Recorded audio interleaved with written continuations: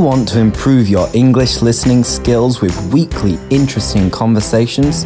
Well, welcome to the Teachify English podcast, from Sevilla to the world. Let's Hello, go. listeners, and welcome to another Teachify podcast. You're listening to Jonathan and Shannon! Okay, welcome. Now today we're going to talk everything transport. Well, maybe not everything transport, but we're going to talk about transportation today. What an exciting topic. Indeed it is. So, let's get this show on the road. Ba-bing! There's one phrase related to transport already. Well done. There Let's you go. get started. Okay, Let's hit the road. That's right. Let's do it. All right, so let's start with public transport. All right. So, Shannon, what do you think of the public transportation in Seville? Let's start with Seville. Well, let's be honest. The buses are terrible. The buses are terrible, yeah. Yeah, Yeah. the buses are terrible. The metro is very efficient as long as you only want to go in one direction or the other direction, in one line. Because there are no other lines. True. I would tend to agree with you in general that it is a little bit limited in some ways, but I do think there are quite a few options in Seville. There are many different modes of transportations. Like, for example, there is the bus system, which isn't so good, but Well, it depends. Like, if you want to get to your destination the same day, then forget it. But I think what I do have to say about Seville is the bicycle lane system and the shared bicycle system, Servici. Servici, we love you if you would like to sponsor our podcast. But it's amazing. I think it's fantastic. Well, I suppose that's what I was going to say, is that there are different modes of transport, different options. So, yes, if you live in the right area, then there's the metro. There is also the tram in the centre of the city. Yeah, true. Is That's true. another option. There is buses. And then there are other options to avoid using this more public transport. You can use the shared bicycle system, the Servici, which is quite extensive and has bicycle stations all over the city. There is also the shared motorbike system of the electric motorbikes, That's which true. is another mode of transport as another option, the Acciona, etc. So again, there are some different ways. I suppose the shared transport in Seville is quite good. Mhm. Like the little green ones. Diego. That's right, and they are very cool looking motorbikes. so too. cool. Yeah, the little Vespa looking ones. Yeah. They're There are good. some really... Yeah, that's true, actually. There are some cool shared transport options that make it... which are good. I think they're a great idea for a city like Seville. That's right, yeah. Anything to try to reduce the use of private transportation, Yeah. like people having their own cars and Absolutely. motorcycles and things like that on the road to reduce traffic and congestion. All right, so now if we compare that, so we're both from Sydney, so let's compare that to our home city. What do you think of the public transportation in Sydney? Well, maybe you should start this. What do you think of the public transport in Sydney? Well, it's not very good. It's terrible. Yeah, we've just been getting poor Seville copped it a little bit at the beginning of the we sort of- podcast. We attacked Seville, but really in Seville it's pretty good in comparison to Sydney. It is. Sydney is a bigger city, a more extensive city, but yet the transport options are even more limited in the sense that we have a train system, not even really a subway or a metro in the centre of the city. There are buses. There is a recently installed tram Oh yeah, line there is too. that was finished, I think, a year or two ago. Yeah, it's supposed to be better, but I think it's very expensive. Yeah. So with Australia, with Sydney in particular, considering the size and the scale of Sydney, it is a little bit behind in terms of transportation options. Well, I think because they basically went with rail and then they never updated it. So big old trains. And people seem very impressed with Sydney's trains when they first see them because they are two levels, and I mean they're really big, but then that means that they're also incredibly slow. So there's no fast train or anything like that, and because it would mean changing all the tracks for the train, it's very complicated to build more tracks. So it's a bit of a nightmare, I think. That's true. And so then everybody drives, which means then the roads are absolutely packed, and then you get traffic jams, etc., etc. Yeah. And the problem is, I think the other issue with Sydney is that because the main hub is still the city, so most people have to travel a substantial distance. So obviously you can't bike ride 50 kilometers to your office. So then there's not that same focus on bicycles, and because the distances are greater. That's right. Yeah. And also Sydney is full of hills. So that's right. That is one benefit of Seville, is that it is very flat. Yeah. Installing the bicycle lanes. It was much easier. That's right. It's a little bit more practical for many people to get around the city than it is in a city like Sydney. Yeah, definitely. Okay, all right. Well, coming back to the present and coming back to Seville, what modes of transport do you use in Seville? Well, in Seville, I don't drive, so pretty much I actually, now I think about it, I just use the bicycle.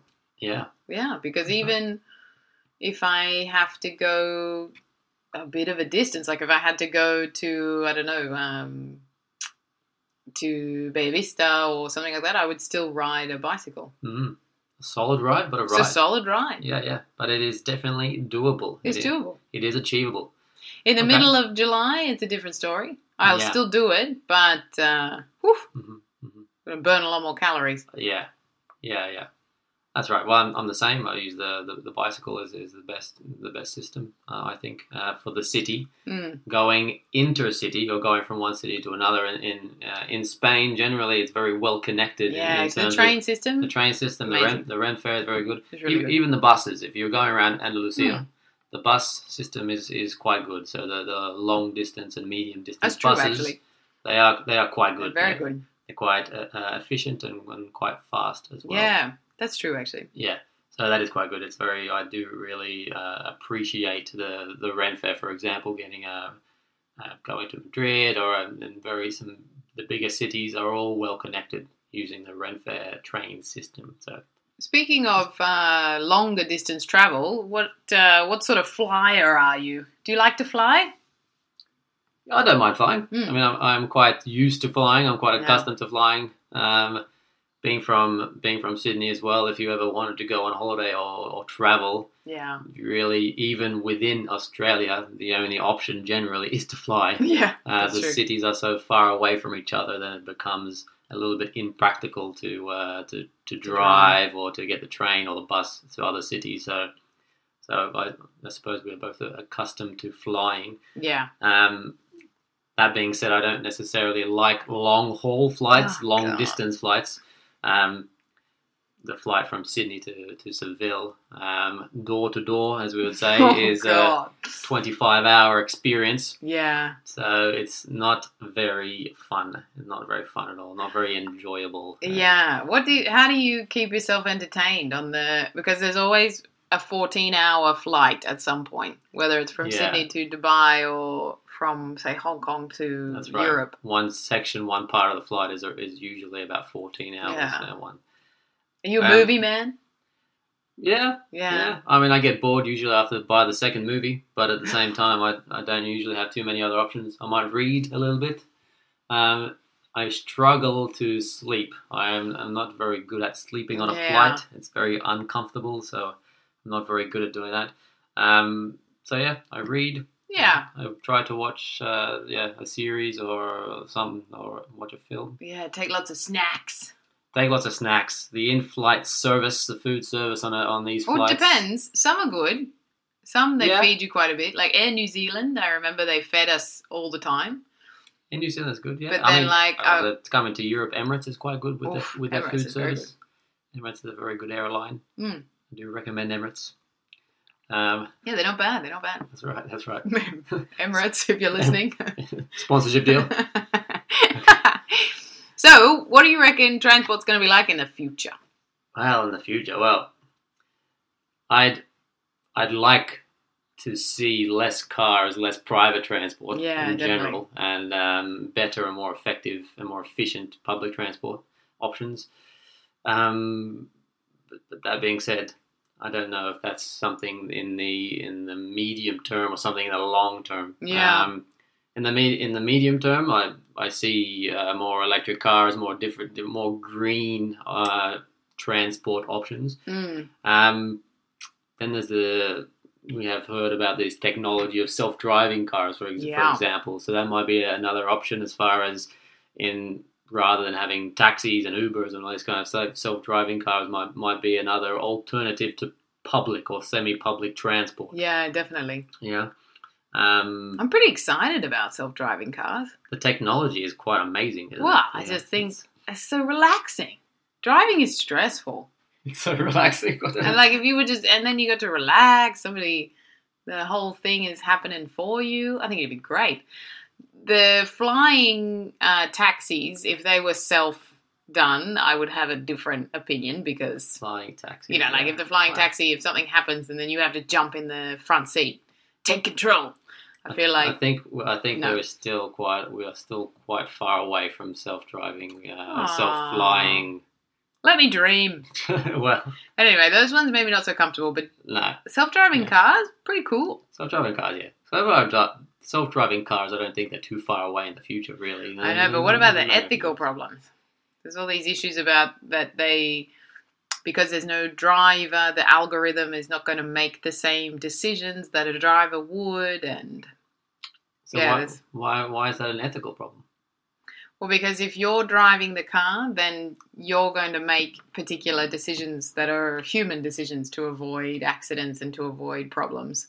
Mm-hmm. But you might make decisions that put your life in danger to save others. But a self-driving car is going to preserve itself. Yeah. So then that can cause problems if there's an accident. Yeah, to preserve the person inside the car as opposed to things that are around in the environment. Yeah. Yeah, well. So there's a few things that they still need to test. Yeah. And I think the thing with self-driving cars is that basically everyone would need to be a total change. I don't think you can have both on the road. You can't have a self-driving car and then normal crazy drivers. Maybe it'll create too many unpredictable situations between the two. Robots versus man. Exactly. Robot versus man. That would be the thing. Okay. Yeah, that's true. That's true.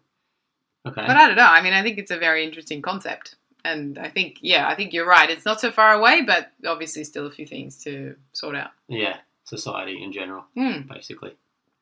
Human behaviour, all those sort of things. Yeah. All those big questions. After thousands of years, have we really sorted out human behaviour? All right, no, that's a different topic. That's our next podcast. Okay, that's the next podcast. Psychology Spoiler. Podcast 101. Spoiler alert. Okay. Well, I think, anything else about transport? Anything else to add? I think we've given a good summary. I don't think we want to bore our listeners with another 20 minutes worth of transport talk. As much as they would love it. Well, of course, I'm sure just hearing our voice is something to bring joy. Before we go, favourite car. What would you say is your favourite car? Ooh. Okay, I would probably have to say a Ferrari. Yeah, you're going to Ferrari? Yeah. Yeah, they're a really nice car. Yeah. But favourite car to buy? Ferrari. Yeah. Oh, of course. I'm actually looking at buying one tomorrow. Yeah. Exactly. Cash. in cold hard cash. Cold hard cash. No, I mean I do like the greener options of cars these days. So the hybrid type of cars, and day-to-day driving, I wouldn't buy a huge car, particularly for city driving. So I'd probably say something like a Toyota Prius or something like that. Yeah. I wouldn't need anything too big or even too fast, I suppose. Well, yeah. What about you? A Mini. Mini. They have some style. They're so cute. They are very cute. Or a Fiat. A Mini or a Fiat, really. The Fiat 500. They are so cute. They are cute. And they're great for all types of driving. That's right, yeah. Yeah, I'd get a Fiat. Yeah. They're not for long distance driving. Maybe they don't have very big boots, so the luggage space is not so big there. Not important. But yeah, if you can pack light, then you'll be fine. Yeah. Okay. Pack light in the Fiat. All right. Well, on that note, thank you very much, guys, and until next time. Enjoy the rest of your week. Bye. Bye. Thanks for listening. We hope you enjoyed it. Don't forget to leave a review, follow us on social media, and most importantly, Teachify your life.